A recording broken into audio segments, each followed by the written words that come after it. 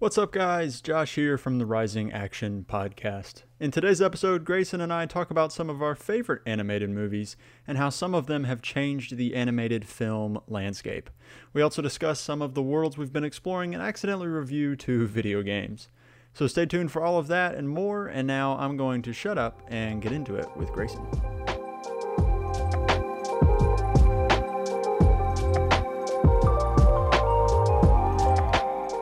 Alright, let's do this one last time. My name is Peter Parker. I was bitten by a radioactive spider, and for 10 years I've been the one and only Spider-Man. I'm pretty sure you know the rest. I saved a bunch of people, fell in love, saved the city, and then I saved the city again, and again, and again, and again. And I did this. We don't really talk about this. Look, I'm a comic book, I'm a cereal, did a Christmas album, I have an excellent theme song, and a so-so popsicle. I mean, I've looked worse, but after everything, I still love being Spider-Man. I mean, who wouldn't? So no matter how many hits I take, I always find a way to come back. Because the only thing standing between this city and oblivion is me. There's only one Spider-Man, and you're looking at him.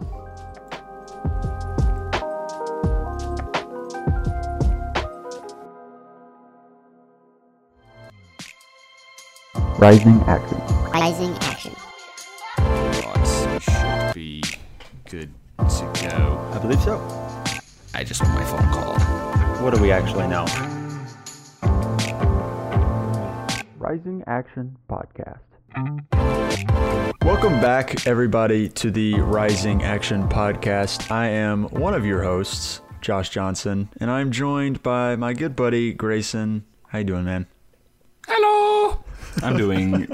I'm tired because we're recording this earlier than we ever have been before, but this is what we do to put out content. You know what? So this I'm doing deserves good. all the love because Grayson is right. I don't think I've woken up this early and probably ever. I mean, I don't know if that's probably true, but it's probably been a hot minute for you at least. It's been a while. I definitely have had no reason to be up this early in quite a long time. Yeah. I feel you. You know, the things we do for I mean, our hey, fans. at least it's something we enjoy and not like, hey, I'm getting up at 6 a.m. to go to a dumb class that I don't like. Amen to that. Those days are over and done with, and I'm Not the for me. happiest of, well, yeah. I'm sorry about that. It is what it is. I live with the pain. So this week, we are going to do something pretty fun. We're going to talk about animated movies. I love animated movies. We do love animated movies. Or just animation in general, really. Yeah. So Like, we're not narrowing it strictly to movies because I feel like animated movies and shows kind of all have a similar... I don't know if vision is the right word, but you get what I mean. You can put them in the same vein, right? It's animation, so. Right.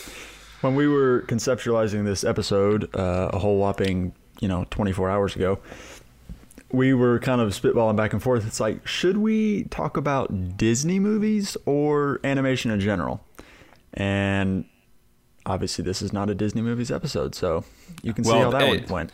Well, I mean, they go hand in hand, right? Like They do a little bit. And as we'll see once we hop into kind of like the birth, I guess, of animation, Disney does kind of play a pretty big role in it. Yeah. So why don't you give an overview of kind of like what we're going to talk about before we hop into it, and anything else you have left to say? Yeah. So, how about right before we actually get into the episode, we can do our housekeeping items, and right. Those would be that you can follow us on Instagram at risingaction_. In fact, while we're recording this episode, we're doing kind of like a explanation of 9 of our favorite movies on Netflix on Instagram right now. So you can go on there and there will be 9 videos on IGTV on our Instagram page, hopefully in the next few days. And so that's pretty cool. We're trying to post some things on there and that was a bit off the cuff as well. I was at the gym and he texted me. He's like, "Hey, I'm going to do this thing." And I was like, wouldn't it be cool if we did like a video explaining each one and maybe we could go back and forth? And because these are all movies that we both love a lot, although I think one or two of them I haven't seen myself. So obviously I passed the mantle to Josh on those. But yeah, it should be fun. Yeah, should be really, really fun. You can follow me on Instagram at JoshJohnson98, and you can follow me on Twitter and Letterboxd at Josh_J98. Where can I find you, Grayson? You can find me at Schradester8. That is SCHRADESTER8 on both Twitter and Instagram and Letterboxd. All the above. Very Not good. Facebook though.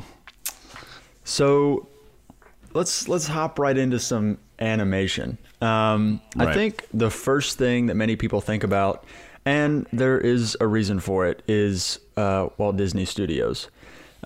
As you said when we were like off air, is the Mickey Mouse.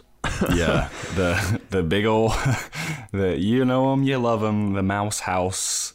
Yep. I mean, literally owns everything. But I mean, they came from humble beginnings. Right. And I think Disney, though this is not a Disney specific episode, they've done a lot for the world of animation.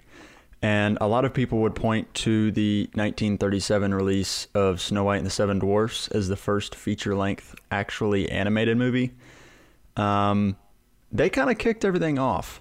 Yeah. And obviously things have changed quite a bit, but some of the biggest landmark movies in terms of animation and advancing animation as an art form, Disney has done them.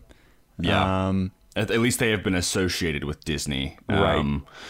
I think so many people think of those classic, that which has become its own style now as well in terms of animation, but that classic kind of flip book drawing where it's like you hear kind of the reel rolling as it's flipping, and it's still like silent. There's no audio and whatnot. But it's from that like 1920s and 30s of like Steamboat Mickey. Yes. And all of that, which has become like a huge style, I think, of the video game Cuphead, which took huge inspiration from that. Like it has like the film grain kind of feel to it, and like the kind of more ragtime sounding music, and it has this kind of unique style. But that was what animation was back then, because they were trying to make it incorporated with to parallel live action. But now that was just the sign of those times, and yeah. Disney Animation has come very, very far, as we've clearly seen. It's one of, if not their biggest department, for sure. Yeah. So kicking straight off, we each picked some movies that we kind of want to highlight as some of our favorite animated films, but also movies that we feel like are pretty influential in terms of animation. And since we're already kind of on a little bit of a Disney vein, I kind of just want to kick it off by talking about Tangled. Heck yes, dude. Heck yes. So when did you watch Tangled when it came out, like in theaters? Did you do that? That's hard. So when did Tangled came out in like 2008 or 9? Let's see. 2010. 2010. Okay. I feel like I did see it in theaters, but I'm not entirely sure. I just remember seeing it. If I didn't see it in theaters, I remember we got the DVD very shortly after it had come out. And I remember it being definitely one of my favorites. I mean, the animation is fantastic, but what really spoke to me in that movie specifically was that it felt like such a different take on not only Rapunzel, but just on the Disney princess genre in and of itself. Yeah. Because it wasn't like, oh, this cliche princess falls in love with this cliche prince, and and you see that's what people think of when you think of Sleeping Beauty and Snow White and Cinderella. Those are kind of the cliches of those. And before Tangled, The Little Mermaid was always like, and still is one of my favorites. I some people are huge Aladdin people, some people are huge everybody has their favorite like Disney princess movie, but undoubtedly, this may be a hot take, but Tangled is my favorite Disney princess, quote unquote, movie of that archives or that catalog. Yeah, I'd have to agree with you on that one, bud. I know It and Frozen are probably two of the more major Disney princess releases by Disney. Hold on, pause. When you said It, I legit thought you meant like It by Stephen King, and I was like, what? No. But I knew you meant Tangled. I was just like, yes, Pennywise the Dancing Clown, my favorite princess. If anybody who is a talented artist out there, if you could make a Photoshop of Pennywise just hanging out with all the Disney princesses from the scene in Wreck-It Ralph 2 when they're all just chilling out, like, I'd love you forever. But that'd be incredible. Yeah. Anyway, continue. I apologize. Yeah. So Tangled and Frozen, I think, are considered by many to be kind of like the landmark Disney princess movies. I know they're not like the original like Disney movies that are princess movies, but they're like big budget, super high production value movies. Which is why I would say they're like landmark movies, and Tangled specifically. Now, I'm not a huge fan of Frozen. Frozen is just okay to me. Maybe it's because it was so overplayed and became such a cultural phenomena. I don't know. Right. But Tangled to me, there's many reasons why I like it. So it was the first 3D animated Disney princess movie. Not Disney movie, but it was in like, I believe the one before that was I actually don't remember what Disney princess movie came before Tangled. While you're speaking, I'm going to look that up real quick.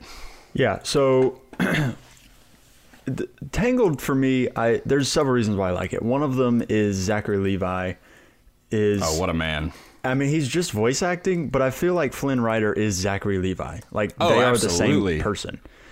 So I love that so much. I love that character. I really like the animation style. I like the story.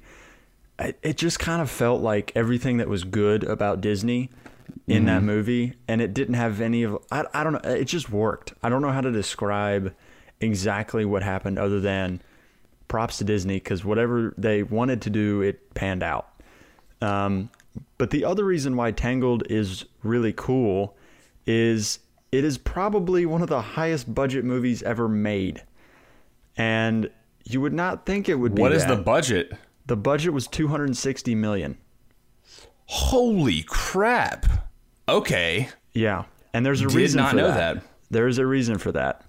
Because for the making of Tangled, they created a program that would individually animate every single one of Rapunzel's hairs on her head to make Rapunzel's hair.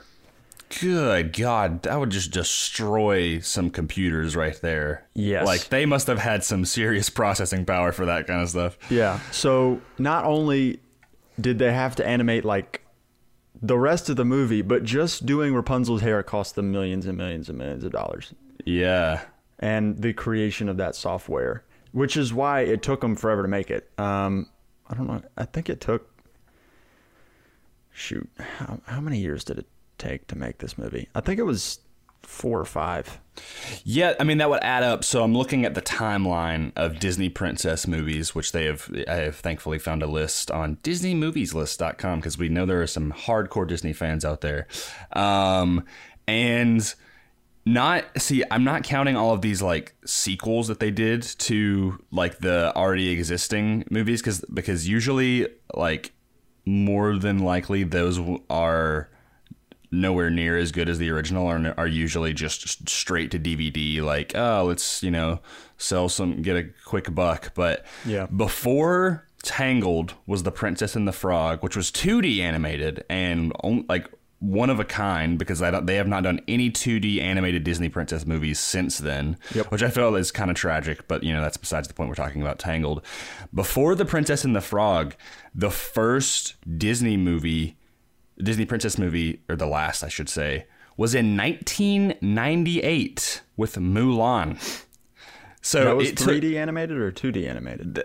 Mulan was 2D animated. Okay. So it took them 11 years to get out The Princess and the Frog, which was 2D animated, and then a year after that was Tangled. And then obviously, we've gotten Brave, which was Pixar, which was actually kind of also different. And then we got Frozen, and then Moana, which I also think Moana is really good. I think it's better than Frozen, personally. But I kind of would agree with you on that one. Yeah.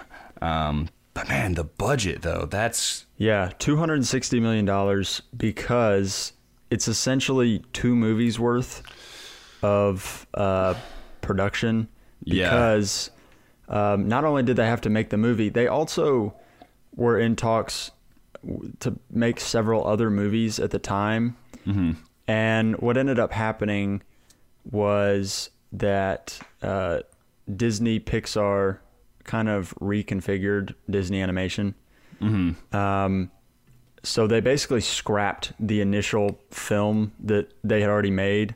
Oh, and wow. So okay. in this whole process of making Tangled, there were some studio changes, if you will, which kind of contributed. So they essentially made 2 movies. And so on top of all that, they built a 3D animation engine so that they could actually make it. So was this at the time when Disney had acquired Pixar, like when they had, or was this like... I'm not sure exactly when they... I don't know. Because for a long while, Pixar was not, like, they were licensed under Disney, but they were separate, right? Like, they did their own things. And obviously, you know, Pixar, which... unfortunately, we're not going to talk about Toy Story, and I'd love to, you know, if we ever do a future episode on great animated movies, or maybe just Disney movies in general, which I would be considered that. Toy Story was huge for computer generated animation. Yeah. But I'm wondering if the original Tangled, do you know if it was always intended to be, you know, CG, if it was going to be 3D, or was it originally going to be like a 2D movie until they, you know, swapped it around? You know, I think it was always going to be 3D animated. Okay. But there were some... Here we go. Here's a little article. I think it was going to be like a painted kind of aesthetic initially, so it was going to be a little different. I could see that I mean, I guess maybe the plot had changed, or the movie changed, but they also reanimated a lot of it, because I think once they kind of like decided how they wanted Disney animation to go forward, I think they decided that a new look per se was going to be the way to go. Okay. And I think it really worked. I totally dig it.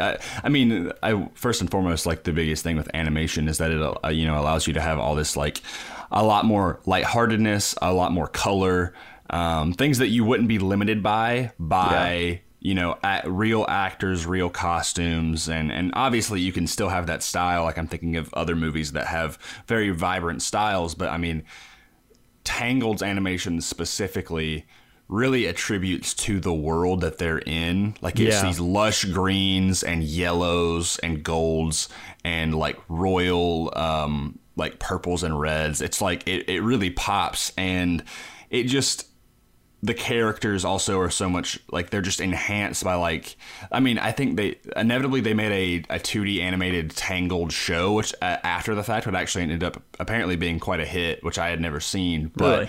And they still tried to keep it in the vein of, like, well, let's try to make it 2D but still fit with the aesthetic of the 3D, and I think they did a pretty good job. But with the 3D specifically, it was just, I remember, like, I felt like it was a world that I could probably, like, actually walk into. Yeah. You know? Yeah. And that was what really gave it that just unique edge. And the characters felt real, even when they were like, so good. Yeah. So good. I was telling Josh last night, I was like, there's a reason Flynn Rider is my favorite Disney character. I'm like, because I think he was kind of the start of, like, those roguish characters that I've always liked, because I've always liked Han Solo and stuff, but they were never my favorite. Right. And it was also because, like, they were kind of this man's man, where Flynn Rider's, like, he's not really this, like, he's a pretty manly dude, but he's not like this hardcore, like, man's man guy, right? Like, he's kind of got, like, this goofy like quality to him. Yeah. And it just works so well. And it's the same thing, like, I don't think they, like, totally break the norms of, you know, what a Disney prince and princess should be like. they do flip it around because it's like, well, she's a princess and he's not really a prince, but he kind of, he kind of falls in love with her. But even then, she's like, she doesn't even realize she's a princess. They totally like change, like, it's not even like really the plot of Rapunzel because it feels not even at all. It's so loosely adapted. It's like, here's Rapunzel. She has long hair. She lives in a tower. She lives in a tower. Yeah. Those are the only three things that are remotely similar. I love it. She's got her pet lizard or her pet gecko. And Pascal. then, what's the name of her mother? Mother Gothel. Mother Gothel. Okay. Yeah. Yeah. And she was a really good villain. Great villain. Yes. I love her. I love the aesthetic of the kingdom in that movie, which I believe is called Corona. Yeah, it is. Which is... But it's everything from like the flags to the guards' armor. I love the sun, like the sun aesthetic and everything. Yeah. It's so like that's what I was saying with those like that golden color, right? When she finally goes to that city and there's like, oh man, and the city, like when the Lantern Festival that they have, that was incredible, so good. I remember watching that and being like, how in the crap is this happening in a Disney movie? I was like, this is way too good. Yeah. And plus, I mean, it has some awesome songs in it too. I love when they go, like when they go to the tavern and you think it's all these, these like... The just Ugly Duckling Tavern. Yes. And it's like, they're all like these saps, I'm like, I love this. I love this so much. Yeah. Tangled's great. I feel like we probably should move on to something else because we'll probably talk for Tangled for way too long. Yeah, hit me with one of the ones you really want to talk about. I'm trying to remember the three that I chose. What did I choose? Okay. You know what? Since we're on this vein, I'll go ahead and throw it out there. I was going to start with one that's very near and dear to my heart, but I have to talk about this one. It's good old Shrek. What are you doing in my swamp? I love Shrek. Anybody who follows me also on Comic Blast, you probably know that I love Shrek. I love the entire franchise, except Shrek 3 is arguably the worst, but that's a debate for another day. I think Shrek was also really huge for animation because if you think about the heavy hitters in animation, it's Disney or / Pixar and DreamWorks. Like because DreamWorks, a movie you'll end up talking about very soon. Sorry to spoil it, but How to Train Your Dragon.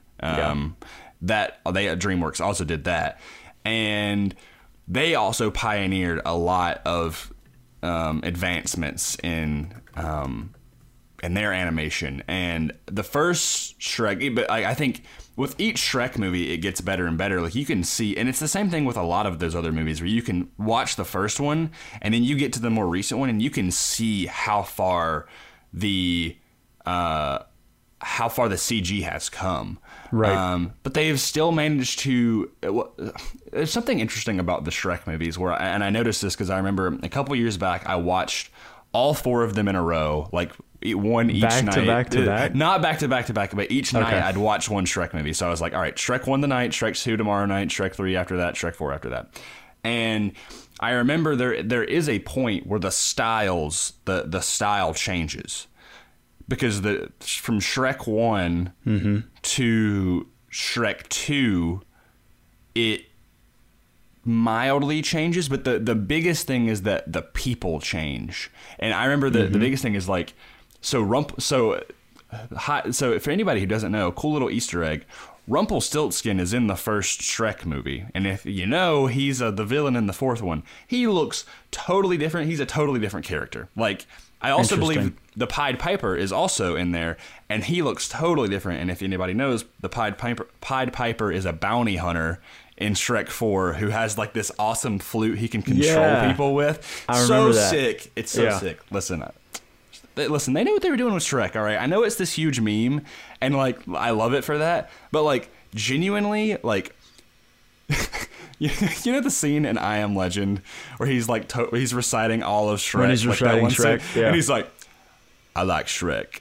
That's me. That is me, because my dad and I, we constantly quote Shrek to one another, and it's just, I love the take of it being kind of like this fairy tale world, but also just kind of like what if we kind of not modernized it, but like they acted like modern characters, like Lord Farquaad interrogating Gingy in a room or whatever, or like I love like the American Idol like pick thing of like the mirror is just like, with princess number 1 we have, and it's like, it number 2, my lord. It blends like pop culture and the whole like fantasy sword and sandal kind of thing together. Exactly. And I think that was kind of one of the first that really did that, where it was like, let's take some creative liberties, because the first Shrek was like 2000, I think.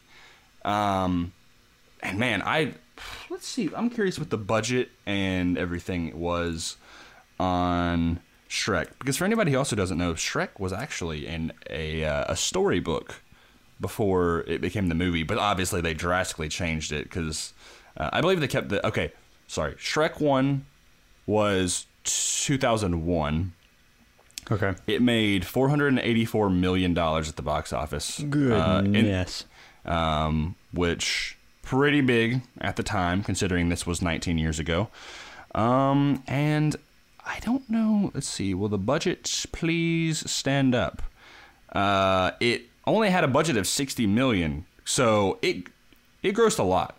That grossed quite a bit. Yeah. Like with Tangled, it made like 600 million, but also the budget was 260. So Shrek made more money than Tangled.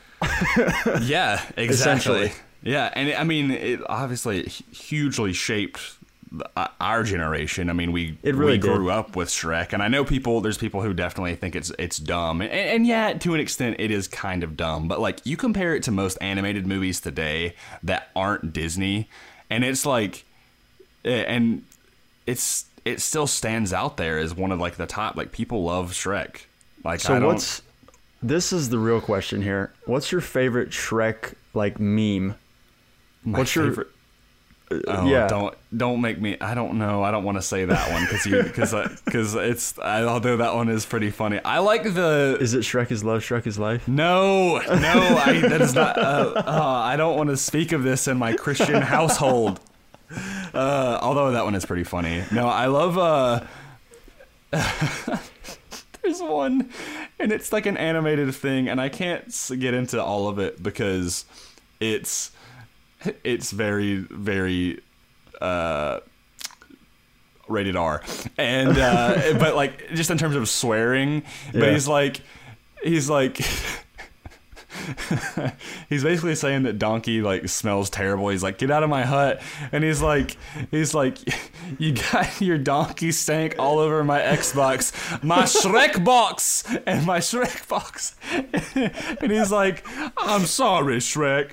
Here, have a cookie. And he's like, I love cookies. And he eats a cookie, and it's Gingy, and he's just like, ha, you're poisoned. I have E. coli. I was like, what is this? I was like, and then also there's just all the Gary's Mod memes of just Shrek just being totally creepy. Yeah. Shrek has also shaped meme culture in a huge way. Shrek, honestly, okay, so what a celebrity.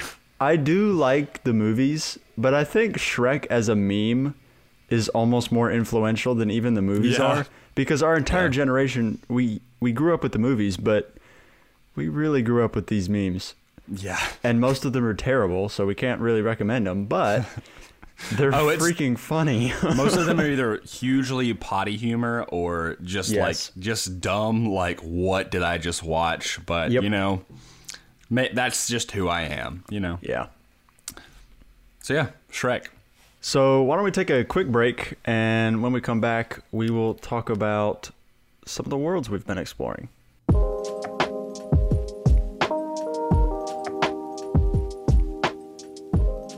So, Grayson, what worlds have you been exploring, bud? Oh, man. Okay, so if anybody did not know, there's a little indie game called The Last of Us Part 2. Oh, it's super small. It came out. Yeah, it's made by a very, very niche publisher. Been working on it for like 7 years. It's only the sequel to like one of the most beloved video game entries of all time. Yeah. I beat it. I completed it. I completed it like 2 or 3 days ago. Yeah. I intentionally took off work. I was not able to take off work, but I skipped the gym a couple of times because I really wanted to beat it before I got spoiled. Yeah. Because it felt weird because I have not played a game this long in quite some time. The last game at which, compared to a game like Red Dead Redemption 2, which is the longest game I've ever played in terms of single player story, which is also one of my favorites. Red Dead 2, it took me about 90 hours to complete, which is crazy. But I remember, I feel like I beat that so fast, but I think it took me like 2 weeks because I was playing it all the time. Last of Us Part 2 took me about 30 hours, I'd say. And my God, it is one of the greatest games I have ever played. Really? It is for anyone. Listen, even if you don't love video games, people should play The Last of Us 1 and 2. And if they haven't. And so there's a lot of controversy going on with this game right now because basically there was some leaks that happened and people got really, really mad about certain choices in the story. Yeah. And there is this huge backlash on the plot of this story because, like, spoilers, the main character, she's lesbian. There's another character that is quote unquote trans, not legitimately, but they identify as a guy. Mm-hmm. And so people are like, this game's so political and blah, blah, blah. And I'm like, it's really not. You should play it because most people who are hating on this game have not played it at all. And it's so, those details are so, like, are they kind minute of like that it doesn't, almost like tertiary details where it's like they're aspects of the human being, but they don't kind of like, it's not like in your face where it's like, ooh, this is now a, they don't. They make it so seamless to the story. Like, I mean, it doesn't like it didn't faze me in the slightest. Like, I'm like, I don't know why people think this ruins the story at all. Right. Like, I was so emotionally connected to these characters and this story and this world. Like, it's also just one of the most unique stories I've ever played because Neil Druckmann, one of the main writers and the creative director of this franchise, he just had such a set vision and, like, he is on par with a Hollywood level director. Like, they filmed this game and worked on this game. They filmed the game for 5 years because they actually do real motion capture with the actors and whatnot and the voiceover. 5 years, right? That's crazy. This is like 10 times the work on a regular movie. Oh, yeah, for sure. And, like, if anybody who doesn't know, the budgets on video games are far higher than most movies because of how long they take to make. Mm-hmm. But for anyone who is skeptical on The Last of Us Part 2, absolutely play it. It's the gameplay, first of all, is incredible. But I was so struck by the story, and I just adore this game. Like, there was a moment, and this is not a spoiler or anything. There's a part where there's a couple parts in the story that make you, like, either just drop your jaw or literally, like, you just pause the game and you get up and you're just like, oh my God. Like, because, like, you're just so connected to the characters. And I don't want to get into spoilers because there's some twists and turns in this game that you should absolutely experience for yourself. But I remember there was a moment in the game where I'm on a boat ride trying to get to a place and I get stopped by one of the enemy factions in the game. And they start opening fire, and I take cover on, like, a bank, and so the game is set in Seattle, in a post-apocalyptic world. If anybody who doesn't know The Last of Us, and there is a monorail that's, like, basically has broken, and the train is, like, touching the ground, hit on this little, like, mound of dirt. I pull the boat up on that mound of dirt and take cover, and I go up through the train and climb up, and I have a hunting rifle, and they kind of lose track of me. And I remember I got up on top of the train. I had to throw a rope out of a window or over the top of a window and climb up it, get up on top of the train. It is pouring rain. Like, there's this huge storm. For anybody who doesn't know Seattle rains all the time. I'm up there laying prone I'm already hurt a little bit, and I start picking off these guys one by one, and they're like trying to hit me, but because I have the advantage, like I have the high ground, they can't hit me. Right. And I remember just being like, it was so intense though, because I had a limited amount of ammo, and I'm picking these guys off one by one, and finally, like I took them all out, and I was like, that was just such a cool moment to me. Like it felt so cinematic. Like I could envision just like me filming this or like seeing this. It just, oh man, yeah. Last of Us Part 2. I'm gonna end my rant because we have more to talk about, and I'm curious to see what you've been up to. But yeah, that's the main one. I'm gonna go back and play it a second time. I'm gonna start my second playthrough. But yeah, it's just. I'm so glad I put the time and effort into starting and playing this franchise, because there is a significant reason as to why it's one of the greatest video game stories ever told. Yeah, I've heard a lot of really good things about it, and the hype around Last of Us 2 is insane. Yeah. It's pretty cool that they were able to make a sequel, and I think a lot of people consider it just as good, if not better, than the first one. Mm-hmm. And that's awesome. Yeah. Some of the things I've been doing is I am almost finished with Kings of the Wild. I think I have about 100 pages left, and it is really good. In fact, I think you would love it. Yeah. It's a lot of, I don't know, like it's very different fantasy. Like it's extremely current modern fantasy. It's really cool. There's a lot of characters in it that are extremely likable. Yeah. It's got a lot of heart. It's really well done. It's a great book. Yeah. I'm excited to check it out because it definitely appeals to me. Yeah, you definitely need to read this book. It's fantastic. Another thing I did, and you will appreciate this, is I started playing Dark Souls 3. Ooh. That's okay. For anybody who isn't familiar with Dark Souls is a wonderful world to explore, but to understand the story of that game, you have to do so much digging and so much put so much effort into it. Yeah. So I was introduced to Dark Souls 3, and I'm going to make this tangent quick, but Dark Souls 3 is one of my favorite games of all time. But I was introduced to it by a couple of friends, and I remember playing this, and I was like, dude, what is the plot to this game? I was I'm like, I have no idea what's going on. And he was like, that's how most Souls games are. Like you're playing it and you're like, I don't know what's happening.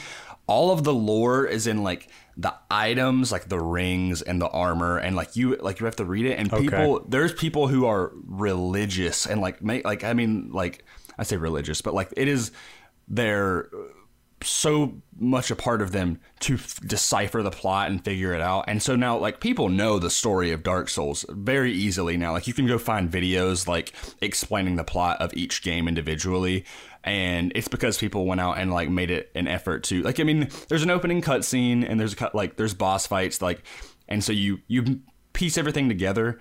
And it becomes this really, really interesting story. And there's these characters that you end up feeling really sad for, or just that you really hate. So the way they do it is not traditional at all.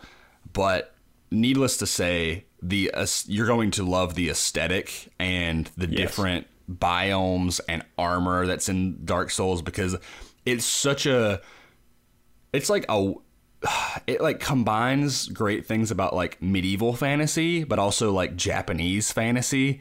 Yeah, in like such a really cool way. I get that a little bit. Yeah. Yeah. It's really interesting because it's extremely difficult. Oh, and I thought that was going to be something that I was going to not like about it, because normally when I play video games, I kind of approach it very differently. I'm playing the game to relax, and a game that's not going to allow me to relax, I felt like I'm not going to like it. Yeah. But the payoff of beating a boss is so awesome. Like I beat the first boss, and I was talking to one of my friends that I game share with, and he was telling me that the first boss is ridiculously hard for I don't know. Like it's just really hard. First one. Was it Gundyr? It was Gundyr, yeah. Okay. How many tries did it take you? It took me like 6. Okay, but see, that's about average. Yeah. Like at least like for me, I think that boss took me about 4 or 5. Yeah. Once I figured out how he moved, I could get it. But like the first time I walked up and I was like, I don't know what's going on. And he just wrecked me. And I was like, oh my God. That's the thing. And I mean, I'll say this. My experience with Dark Souls 3 is definitely a lot more interesting because there was many bosses that I beat on my very first try. And my friends they hated me for it because they were like, this is so unfair. Like this I remember I got to this one set of bosses. It's like there's 2 of them. Because there are times where you will fight multiple enemies in one boss fight. Oh my Lord. But I got to this one set of enemies and it's one of like the Lords of Cinder, or something like that, or Lords of the Fallen, I believe. And I remember I was on the Xbox party with them and I was like, so is that it? And they were like, what do you mean is that it? And I was like, it says I beat them. And they were like, they're called the Abyss Washers. And they were like, they're all dead. And I'm like, yeah, is there more to this? And they literally went, what the F, dude? They were like, do you know how long that boss took me? And I was like, sorry about it. Like, yeah.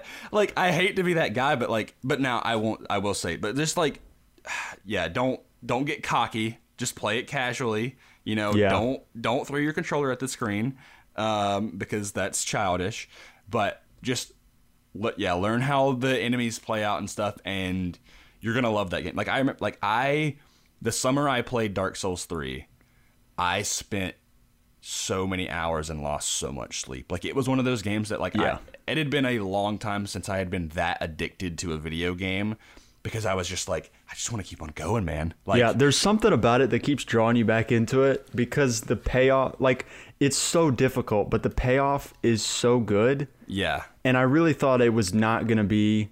And seeing your character, getting this new armor and upgrading their stats and whatnot, and being because my guy, I need to send you a picture of my guy at some point. He looks sick. I love him. He's like this. Oh man, yeah, I'll send you a picture of him. We give all of our characters backstories and everything, and we give them legit character names. I gave mine a character name from my book. Oh really? Yeah. That's sick. I dig it. Yeah. I don't know why. I was just like, you know what? You're going to be from the book, because I don't feel like making up a name. My favorite story in that game, before we move on, is I finally, I think a couple months back, I went back to the game, and there's a boss in one of the DLCs. His name is Dark Eater Midir, and what a name! And well, he's a gigantic black dragon. That's God. He's I don't know, he's the size of a football stadium, and that's one boss that you almost just cannot beat by yourself unless I absolutely want to die. He's the hardest boss in the game. And so I was I have no shame in that I have beat every boss in this game by myself except for one, which I used as my get out of jail free card. Uh-huh. None of my friends have beat this boss by themselves. I'm just going to summon some people to help me out because it has co-op in it. Right. So if you ever need some help, let me know. Yeah, for sure. But I summoned in Jesus Christ himself. What? There was a guy literally who's just Jesus. He's wearing all white robes, has a crown of thorns. He is a what is it? Oh God. He's one of the magic-based builds, but basically he shoots out light, and Dark Eater Midir's weakness is light. Dude, this Jesus killed this dragon for me, and I remember I was and so what happened is I died the first time, and then I summoned him again. But it was also funny because there was another guy who literally his name was censored, it was just all asterisks, because you can put in swear words as their name and it'll censor it. And he was wearing all black with horns and stuff, and I was like, wow, I have Jesus and Satan helping me beat this dragon. I'm what a freaking time. And I'm just sitting there just I was like, this is the best, and they beat it, and I was like, that's incredible. This is where faith gets you. So now we have given 2 game reviews. Yeah. Yeah, play Last of Us 2 and play Dark Souls 3. Indeed. So let's hop right back into it and continue talking about animated movies.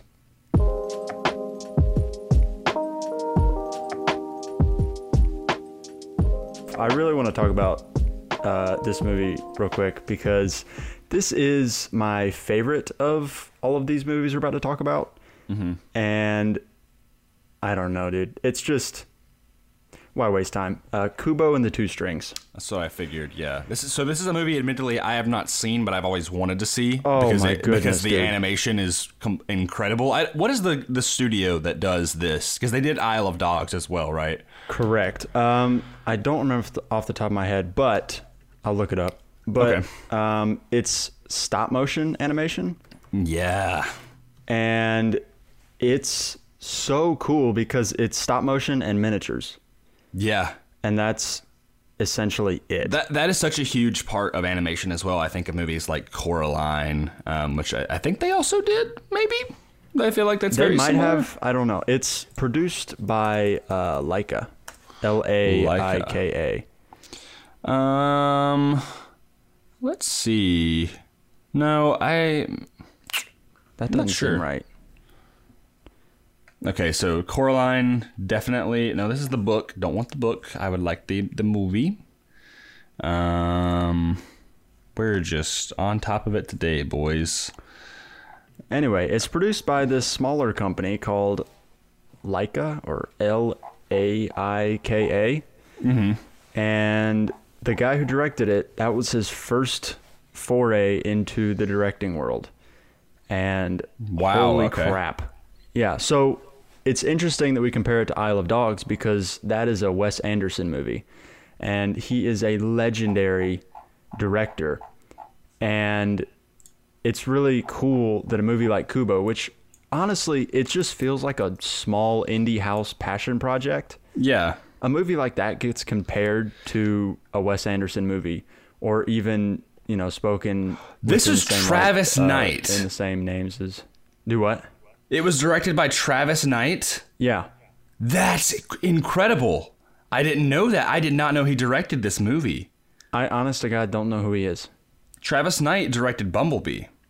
Oh. And he was going to direct, before I think he signed off, or before he decided he wasn't going to do it, I think he was going to do the Flash movie as well. Like, he got really big.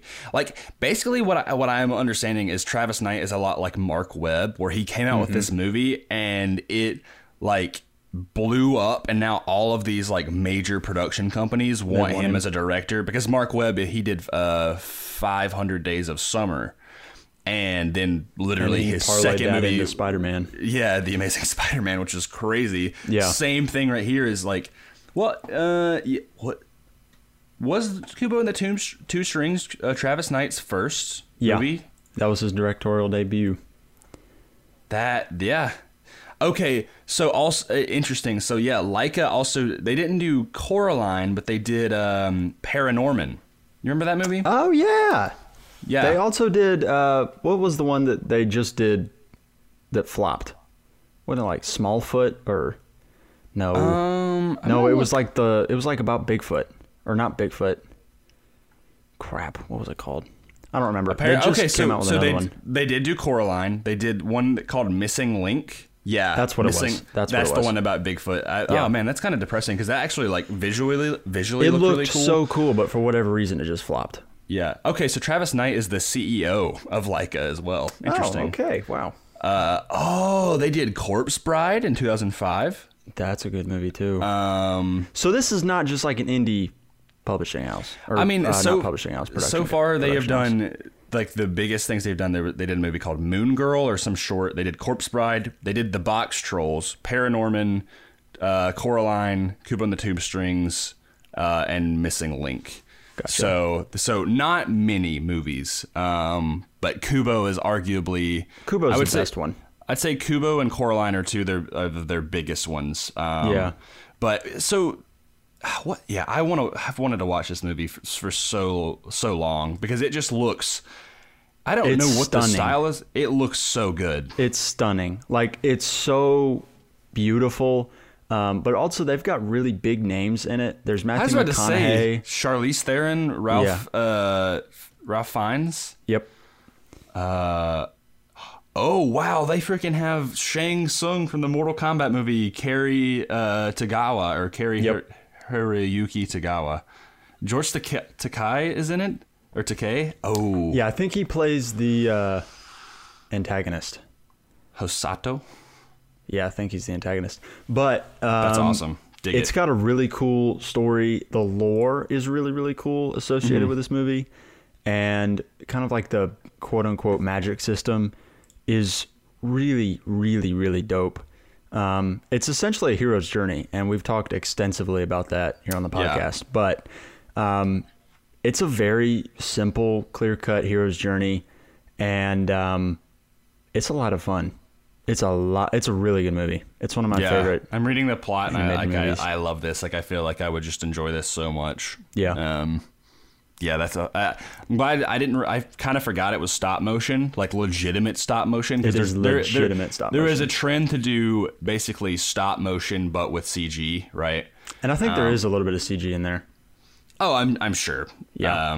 Doing It's it. essentially like miniature sets and stop motion and then green screen backgrounds, I think. Yeah. So I think they do like set extensions. That's cool. I like that. That's Yeah. That definitely, like, I like when that's used to enhance the movie and not like make it entirely that, because I'm sure they could have easily made this entire movie using CG. Oh, they could have for sure. But it like, would you not think- have looked anywhere near as good. Think like the Lego movie, right? Yep. Which, I mean, I think another animated movie that's fantastic, and Yep. I believe, did DreamWorks do the DreamWorks, or was that that might have Lego been Warner. movie? I feel like it was Warner Brothers. I don't know why I this- think that. Well, I know Warner Brothers owns it, but did they I don't know. does Warner Brothers have their own? Okay, I think it's Warner Brothers. Just trying to figure out another, like, okay, Warner Animation Group. It's the first film produced by them. Yeah. Okay, cool. Man, yeah, but that's another thing, is animated movies have become so so mainstream now that, like, huge names will come in to do voice acting for them. Yes. Like I'm looking at, so you mentioned that Kubo and the Two Strings has a huge line of stars. Lego Movie, Chris Pratt, Will Ferrell, Elizabeth Banks, Will Arnett, Nick Offerman, Allison Brie, Charlie Day, Liam Neeson, Morgan Freeman. Yeah. Like what a star-studded Animated cast. movies get, especially from major production companies like Illumination with Despicable Me and Pixar and Disney Animated Studios and Warner. They bring in some famous folks to make these movies happen. Yeah. Yeah, I'm glad you mentioned Kubo. I need to watch that movie soon. Hopefully I'm sure it's on some sort of service, but It might be on Netflix. I knew it was at one point. If it's not, I'll check Amazon or Hulu or whatever. But I think we need to go ahead and move on to another heavy hitter before we maybe go into kind of a lightning speed round, so we can wrap this up. Yep. And that would be Spider-Man Into the Spider-Verse. We had to talk about it. It was both on our. We both pitched a couple of movies and we chose 2 or 3, but that was one that definitely lined up with both of ours. This movie, I mean, it's on Netflix if you haven't seen it. I feel like I can't say enough about this movie or say anything that hasn't already been said. Yeah. Other than the fact that this was such a unique animated movie, and I never would have imagined that a Spider-Man movie would have achieved this, but how it synchronizes with the comic book style in terms of, like, making it feel like you're flipping through a comic book, and these huge poppy colors. Like, I remember, like, watching this movie in the theaters for the first time, and I'd already like known what this movie was going to look like, and from the trailers and stuff, but not to this extent. You start the movie and it has the Sony logo, like it goes like the boom, like, and then it starts like glitching out, and you're like seeing like these comic book, like the Post-it stamp and all of this stuff, and I was like, oh, what? Yeah. Like, and it's like I remember like the TriStar, or not the Columbia Pictures like logo, like she like turns into a cowboy and like pew pew and all of, I was like, whoa, what is this? And then the stamp pops up like you're about to read a comic, Yep. and then it cuts into like the montage of like Spider-Man talking, which is one of my favorite movies of like literally, or my favorite openings of any movies ever. Another movie that has a ton of stars in it. Yeah, and I think with Spider-Verse, it's so well done that if it was not a Spider-Man movie, it would have still been good. oh yeah, So, and that's really unique and special, because I don't even see it. It's a superhero movie, but Yeah. it's not. I don't know. Like, it's just so well done. It's like the best that Hollywood can offer, and that's not always something that can be said for superhero movies. And the fact that, I mean, obviously Marvel is giving A us some of the powerhouse. best. Yeah, they're giving us some of the best Hollywood can give you. But this is the first time superheroes have kind of like gone over and transcended into animation. And it's one of the best animated movies ever. Period. Yes. Point blank. I would say it is my favorite. However, I'm reserving my favorite for probably right after this. But it is my second favorite, or tied with my favorite animated movie of all time, and for good reason. I mean, I just can't get over the visuals of this movie, and like It's stunning. yeah, and it just speaks for itself. It is an entire, like, it tells the story so well. Yeah. And it's hard to imagine that, you say you're back in 2002 when the first Spider-Man movie came out, and you're like, yeah, so here's the first live action Spider-Man movie, which was huge. Yep. And then 16 years later, it's like this incredibly unique animated Spider-Man movie where the lead is a black kid from Brooklyn. Right. Who is Spider-Man, with all of these other Spider people like Spider-Ham, Spider-Gwen. Spider-Ham is incredible. Yeah, let's show some love for Spider-Ham. Yeah. And then Spider-Man Noir, Spider or Penny Parker, and then obviously my boy Peter B. Parker. Yeah. All of these other versions of Spider-Man which did not exist in 2002.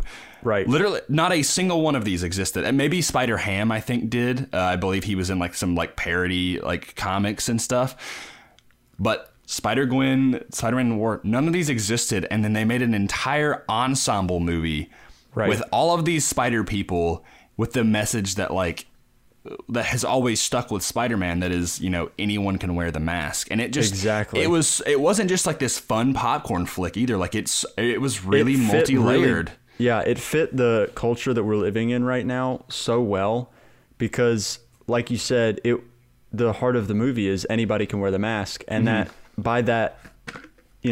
that essentially means that it's not just limited to the white guy wearing the mask that we've known for forever. Which he is in, but like, and he's there, but it's Miles Morales. It's they're saying more than just other persons of color can play Spider-Man. They're also saying like everyone can play Spider-Man. They got a women freaking pig and in kids it. and a pig, right? Like it's everything. And so they're kind of subtly saying we're not limiting this character that we've known for ages as this one thing. We're not limiting him and typecasting him to that. We're saying Spider-Man can literally be anything, and if you tell the story in a compelling way, it doesn't matter if Spider-Man's a freaking elephant. Like, I will watch it, you know? Exactly. As long as you give him like real human problems. And that's the thing, is they give all of these characters such depth. Right. And on top of it all, like the animation just makes that story excel. And I mean, you think of like arguably one of the greatest cinematic moments in like that will go down in history. I would say, if when you're looking back on this in 20 years, is Miles jumping off the building and falling and being upside down. You see this in so many cinematic like compilations of like amazing shots, and that one's that like you just see and you're just in awe, right? Like you're just like like this is so powerful, and it's all animated. There's so many good shots in that movie. Like the shot in his room. I'm a little bit rusty on remembering exactly what all is in the movie, but I think is it a time lapse or something sort of thing in his room? And I was like, oh my, like to make that happen, you have to record in like 60 frames per second minimum to make it work. And animation is usually done at like 20 something frames a second. Also, there's variation in frames per second animation in this movie. They change it to fit the mood.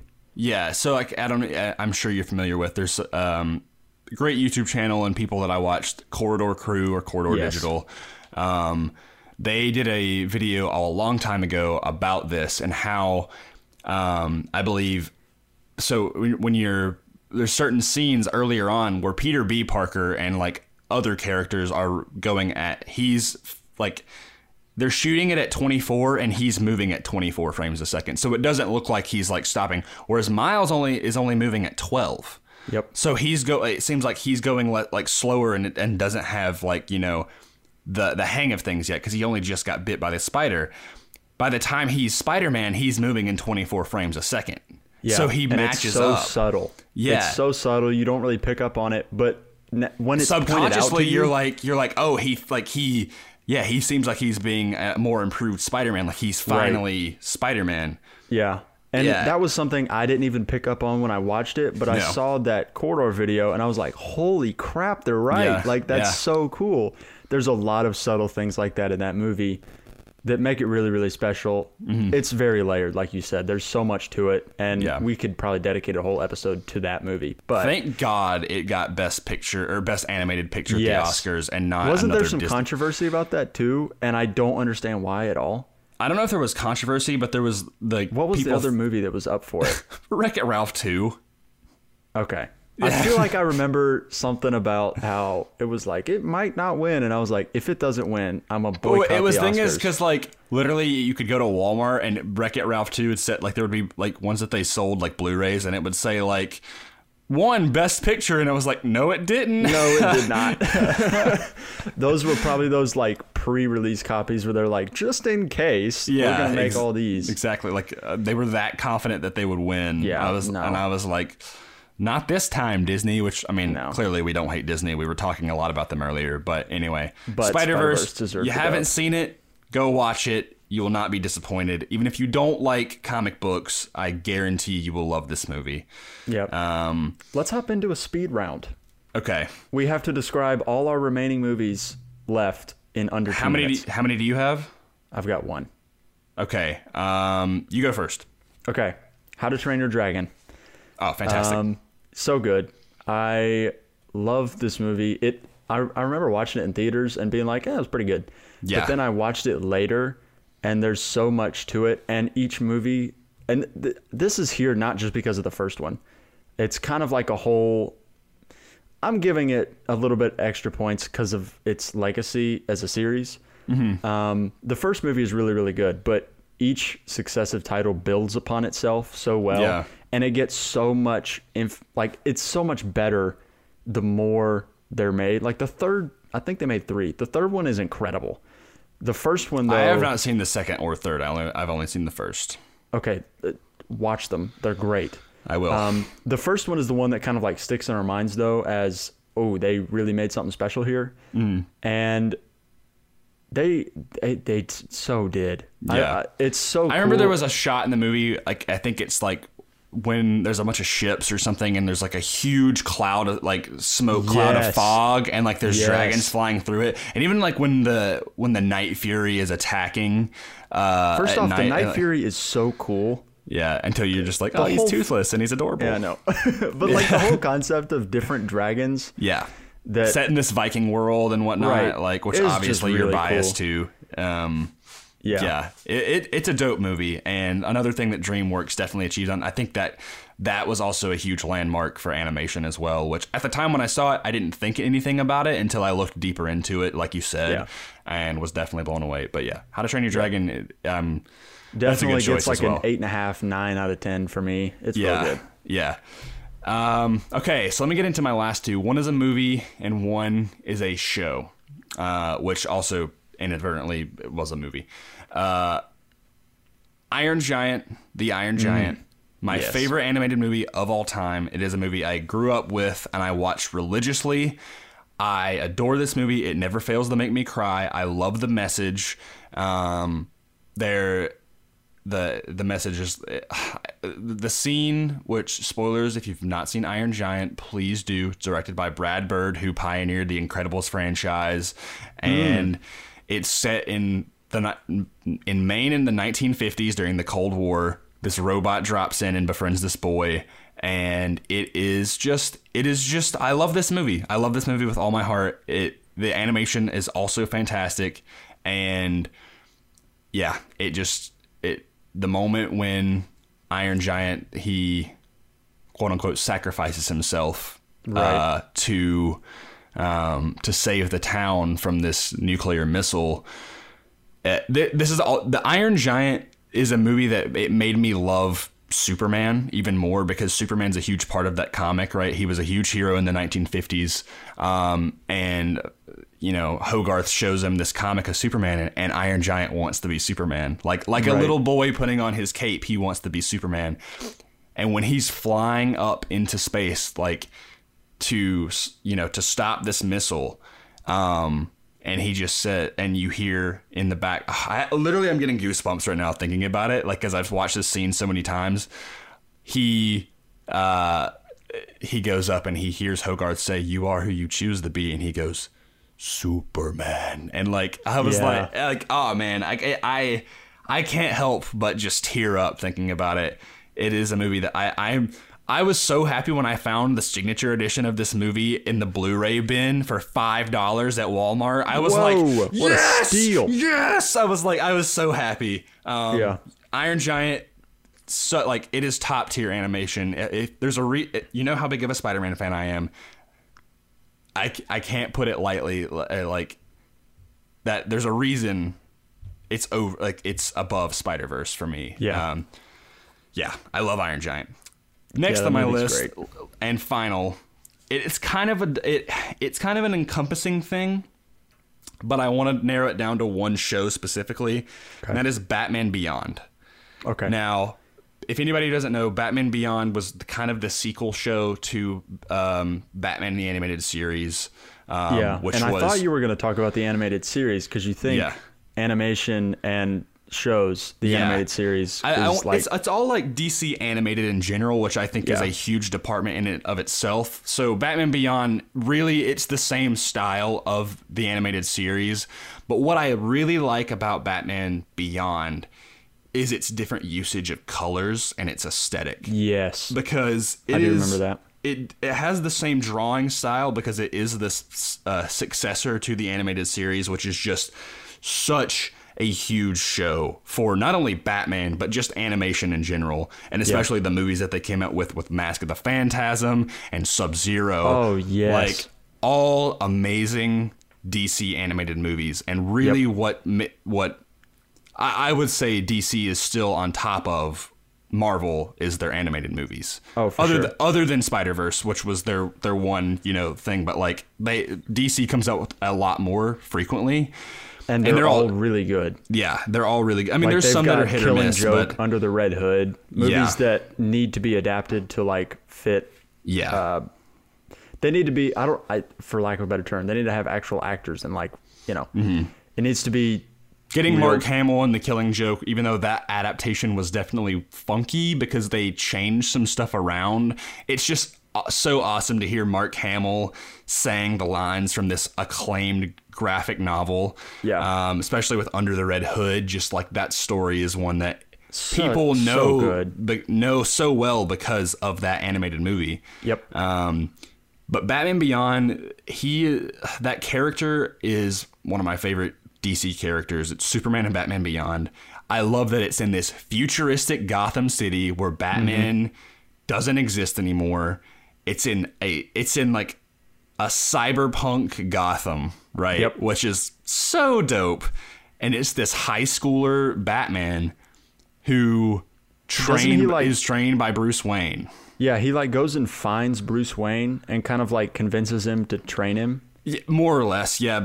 Through some weird circumstances, he ends up bumping into Bruce Wayne and ends up becoming Batman, becoming like the protege to Batman. And he's got like all these cool, he can go invisible, like all these cool gadgets. He can fly with rocket boosters. He has like this awesome, sleek, like flying car Batmobile that's like straight up from like Blade Runner 2049. And like everybody has like laser guns, and it has these awesome like pinks and purples and neon, and like his suit, the Batman Beyond suit is dope. It doesn't have a cape. It's all black with this bright red logo, and the mask goes all the way over his face, not just the half of it. Yeah. I'm like, heck yes, dude. It's like, so cool. Yeah, and I love that. And just the animation for that is amazing. They came out with another great animated movie, which is Batman Beyond: Return of the Joker, which is one of my favorite DC animated films.